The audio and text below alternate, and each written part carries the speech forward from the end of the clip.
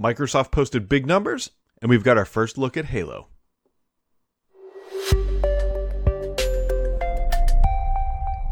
Happy Special Friday, friends, and it's a special Friday because it's one of the rare occasions where this podcast lands on my birthday. So it's a little bit of a, happy end of July, whatever you want to call it. It was a big week in the world of Microsoft yet again, primarily from a financial perspective. Microsoft dropped their earnings and they blew it out of the water for, year-over-year comparison. A quick highlight here is Microsoft posted revenues of $46.2 billion and net income of $16.5 billion. That is how many dollar dues Microsoft put into the bank to save for later investments or distribution or share buyback, or whatever they want to do with it, but it represents a 47% increase year over year. If it wasn't clear that Microsoft was one of the big winners from the mass migration to remote work, this should pretty much lay it out, because this is the full year picture of Microsoft during, the last fiscal year for them. And there's really no other way to say it other than they absolutely crushed it. They are growing just crazy amounts. Now, it's not completely rosy for every single business org. There's a couple notable exceptions, primarily Surface. Surface revenue plunged 20% year over year, primarily because, as we all know, the chip shortage. Also, last year, during that same quarter, that end of the year quarter for Microsoft, I had heard from reputable people inside the company that just about every single Surface that was produced was sold, except for a couple exceptions. I think like the Pro X was one of them, and it might have been the Studio, but just about everything else, like the laptops and the Pros, were completely sold out. And so when you're comparing that year over year of basically selling out completely and having challenges just being able to build them in general, that's how you get a massive 20% plunge in revenue. Now, Xbox was a little bit interesting. So gaming revenue as an overall org, was up 11%, but content and services, which is what Microsoft wants everyone to pretty much judge Xbox on, was actually down 4%.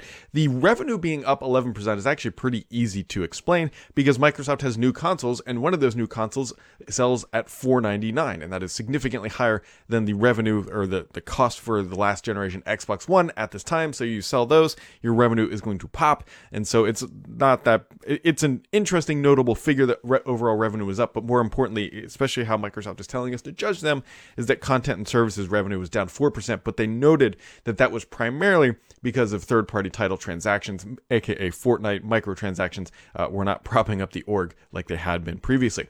Another big milestones Microsoft announced: 250 million monthly Teams users were also announced. Now, this is interesting for a couple of reasons. One, it's 250 million, which is massive, roughly about 105 million more than the last figure Microsoft got us, but they're also changing the barometer, or the metrics, if you will. Microsoft was telling us daily active users for Teams. The last number we got was 145 million. They're now shifting to monthly numbers, which is 250 million monthly users of Teams, which is obviously a more favorable metric for Microsoft, and probably why they are switching to that. But to give them some fair comparison, I guess, maybe, I don't know. They do report monthly active devices for Windows 10 also in the monthly increment, not in the daily. So at least I guess it's consistent, but then I don't know why they didn't do it consistently from beginning, but anyways, here we are.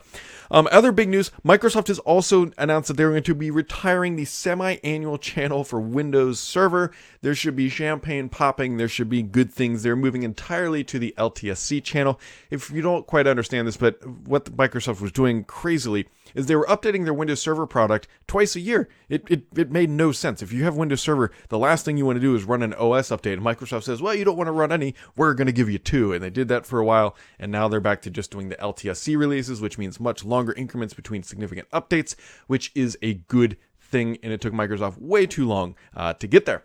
Also, on the Windows side, Windows 11 now has a beta channel option if you want to do that. It is the same release in the dev channel, and I will tell you that it is very stable. The only issue I have run into is that ShareX, which is a third-party screenshotting tool, does not work correctly in this release, and so ShareX is aware of it, and they said we're not going to fix it until we understand if it's our build or if it's actually Windows 11, so just keep that in mind. Jumping into the little bit of gaming news this week, we got Flight Simulator is now available, and there is a pretty gnarly bug. If you played it on the PC like I had, when you go and play it on your Xbox, it's going to default to keyboard and mouse. So what you actually have to do is plug a mouse into your console and then go and change the default input method to controller, and that will resolve everything. Otherwise, on my Series X, it plays wonderfully. I still am terrible at the game, but it's a lot of fun to play. It's a very casual game. I mean, the way I think about it, there's two types of people who play Flight Sim. People like me who just want to go and fly around and look at the awesome visuals and the beauty of it. And then there's the people who have the full home simulator and put on the suit and jacket and their hat and carry luggage into the simulator and fly this thing like it's an actual simulator. And so I am very much of the casual use. It's a great way to do that, and it's a neat little game, or simulator, I should say. I shouldn't even call it a game, but I like to think of it as a game because there's a bunch of challenges in there. Specifically, the landing challenges are typically my favorite, and that is what I often do when I've got just a few minutes to sit down and play, because it's a lot of fun. Halo Infinite technical preview is now out and available, and it's very much a technical preview. It's not anything close to the final game or in any capacity, because right now you're playing pretty much against bots. That is what you have to do. If you are wondering, hey, am I in part of the technical preview, you should check your inbox, because I said Microsoft, but that Halo Infinite team was sending out invites, and you go and register and you can download it through an insider app, and then you can start playing. But you're against bots. They did tease that maybe they'll open it up against PvP later in the technical preview, but right now it's just you versus the bots, and you can get a little bit of an early taste of what Halo Infinite is like. Also, more interestingly, Forza Motorsport 7 is being removed from storefronts in September. Now, this might seem a little odd, but I suspect I might know why. I'm going to hedge that this is a licensing thing, that Microsoft only has licensing for the car titles, brands, or music potentially for X amount of years, and that time has expired, and so they are now going to be removing that here in the near future. So just keep that in mind. I don't believe this, by the way, I don't believe this impacts you if you bought the game. I think that's going to come up, but if you own the game, they're not removing it from your library. You just won't be able to purchase it. So if you've been holding out and wanting to purchase it, but you have not, you should go ahead and do that. Now, on to my favorite part of the week, the questions. So first question up, Matt Dynas says, first, you look terrible for turning 12. Just embrace it. And thirdly, happy B-Day. Yes, I am turning 12.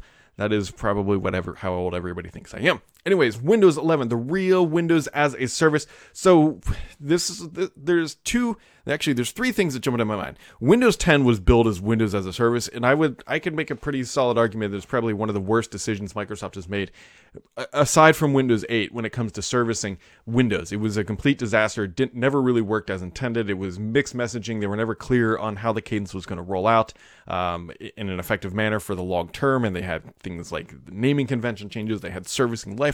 It was a mess. It was really hard to follow the entire time. Now you have Windows 11, which is going to a pretty stable release cadence once a year, supported for 24 months or 36 months if you're in the enterprise, and that is really good. The true Windows as a service is actually Windows 365, so that is the true Windows as a service that Microsoft has been wanting, but now they're finally getting it with Windows 365. But I believe, and this is what Matt Dynas is hinting at, is Windows 11 taking a better approach, where you have the base OS, which has been locked down. Honestly, we've all been running the base OS since June, and now they're just doing cumulative updates and core to the UI through cumulative updates and other monthly fixes. I think this is substantially far more feasible because Microsoft can do it more rapidly. It's less invasive to install, and I think this is definitely the right approach. That's something Microsoft should have done. Sydney2K says, happy birthday. Thank you, Sydney. It says, I've been hearing doom and gloom on stories on high-end pre-built gaming computers are going to be banned in California due to the new bill that has just passed in the state legislature. Is this a case of chicken little-itis, or are we going to have 4K 20? Are we going to have issues getting all this in California? So there's a bill, or I don't think it's been signed into law yet, but I think maybe it has been. But what happened was that there's an energy efficiency regulation that's coming through, and Dell says, hey, we can't sell high-end gaming PCs in California because it's not going to meet those requirements.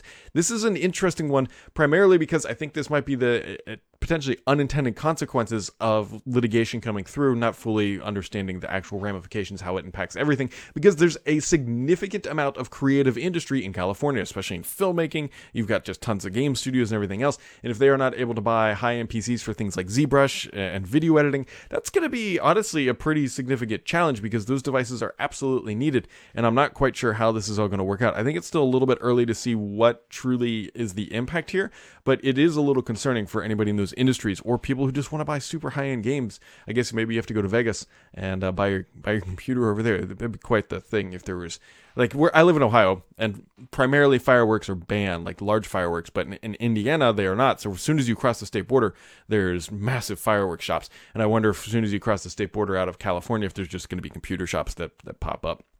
Would be hilarious. I don't exactly expect that. So let's see here. Dashish says, just wondering if you have looked at the Framework laptop at all, and if you have plans on getting one for review. I don't think I'll be getting one for review. The Framework laptop looks super interesting because I believe it's supposed to be, on paper, a completely customizable and modular laptop, which is not something we see because we always hear from companies like Microsoft and Apple and everybody else, like it's hard to build thin and light and repairable. Well, Microsoft has actually backtracked on that because they've already seen some where you can pull out the storage drive and replace that. And so the Framework laptop tries to break that mold, and it looks interesting. I have not personally had my experience on it, but there we go. It does look interesting. When these boutique startups always happen, it's always interesting to see if they're able to survive, because if you come up with a good idea in a laptop space, the chances are one of the bigger players can obviously replicate it if there's any sort of success, if they find value in that. But we'll see. We'll see. Jay Wolf says, with the recent Microsoft earnings report that happened earlier this week, why is Microsoft being so shy when it comes to updated Game Pass subscription numbers? I suspect that maybe... I suspect that they might... I'm not quite sure. I have a couple thoughts that run through my head. The first one is that maybe they're not hitting the marks that they want, which that would be pretty bad for Microsoft, and that would upset the narrative that they're all in on gaming, according to their CEO. But I'm not sure if that's it. They might be trying to space some of this stuff out because they already knew that they weren't going to have a great quarter because the content and services revenue were down 4%. And so maybe they're trying to space out some of the good news. I'm not quite sure, but Microsoft needs to be more transparent about it. And I'm surprised they're not getting pushed harder for that, because if you're saying, hey, we want to be judged on this metric, and not just specifically Game Pass, but the Xbox content and services, if that's what Microsoft wants to be judged on, then they should be more transparent specifically with that. That would give them a pass for, not Game Pass, but give them a pass for not giving out explicit hardware numbers, which again, they also have not shared. But one of the problems is that Microsoft is so big, that these numbers just probably aren't material overall to the org. TechZag says, sort of off topic, but I recall your comment that recharging your car on your trip from home to Florida was the biggest negative on using the Tesla for that trip. Today's story popped up in my news feed. It says 1 in 5 electric Californians with electric cars might go back to gasoline because charging was too time consuming and too difficult. I think somebody like you with the charging at home isn't likely to do that, but would you comment? So first off, when you read 1 in 5 people who have an electric car might go back to gas or will go back to gas, that means 80% of people who have an electric car don't plan to change, which is actually a much better and more favorable statistic. It's all going to come down to your charging capabilities. If you can charge at your house, it's way more efficient. But if you live in an apartment complex where you cannot charge and you're always trying to figure out how you're going to get to the next charger or find an open charger, that is a totally different scenario. So it's very much right now based on your capability of being able to charge. So that's kind of the way I look at it, is if you have convenient charging, it's super convenient. If you don't, then it's massively inconvenient. Brother Nod says, anything ever come of the Penrose review? No, they never responded to my emails. They responded to one, and then they didn't respond to any follow-up. And then he says, 2, are there any new features, any current or near features on the Model Y you wish yours had, or are you content with your purchase? Well, first off, it's with like really mixed emotions, because I'm very content with my car. I love my car. But I do wish that it had the heated steering wheel that came out a little bit after. But now the problem is that, like, let's say, well, I could just go buy another one and sell my current car for whatever. The problem is that I think the car is now like $3,500 or $4,000 more than I paid for it almost a year ago. Well, not almost a year ago. About 10 months ago. So on one hand, it's like, do I want the heated steering wheel? Absolutely. Am I willing to spend a significant amount of money to get that functionality? Absolutely not. There's also a new bioweapon mode feature coming, but I hear that you'll be able to retrofit existing cars, and so that'll be interesting to see if I end up doing that. But everything else, the new center console that my car does not have, I still have the old OG. Maybe, but that's not something I bothers me all that much. So really just the heated steering wheel, I think, is the only thing. JNBCK says, happy 12th birthday. You've probably answered this before, but do you study the questions of the week ahead of time or wing it live? The majority of it the time, I wing it live. I will tell you that I do occasionally look, but right before I sit down and do this, I don't look. So typically I post the thread around lunchtime on Thursdays, and if I see it popping up with a bunch of questions during, while I'm working that afternoon, I'll typically take a look. But there were about 6 or 7 questions that came in after that time, if you will. And so I did not look at them, and you just kind of wing it live. That's the way you do it. That's part of the fun of it, and it gets you really just sort of out of the brain and keeps you on your toes. And last question comes from Mr. PKI. Here's everyone's favorite question of the week. Now with Windows 11 coming out with a new UX, will we see Windows Server shifted to use the new desktop and experience like what happened with Windows 8 and Server 2012? Or will Windows Server retain legacy Windows 10 style start menu? This is a good question, and I suspect, at least for the time being, it will retain Windows 10 legacy interface, primarily because, as we have learned with Windows 11, it's really just sort of a top dressing, right? They can service that independently of the underlying OS, and so it would not surprise me if Microsoft keeps the Windows 10 interface for the time being, because it's more stable and better known and just easier to use for people who are running Windows Server, candidly, than what we see with Windows 11. That being said, Microsoft could add it at any time, but I suspect that they're now going to this LTSC model. I suspect that they're going to try to keep it nice, safe, and stable because it's a server OS. It's not a user OS, so we will see, but I would hedge that they're going to keep the Windows 10 style interface. That being said, it is Microsoft, and it is a new day. There we go, guys. That wraps it up. It was sort of a quiet week. It was the end of July, which is always sort of a quiet time. We are going to start to see more traction, I believe, in August, and September and October are always jam-packed. And so, as always, folks, thanks for hanging out, and make sure to keep it subscribed here, because the only BS on this podcast is me.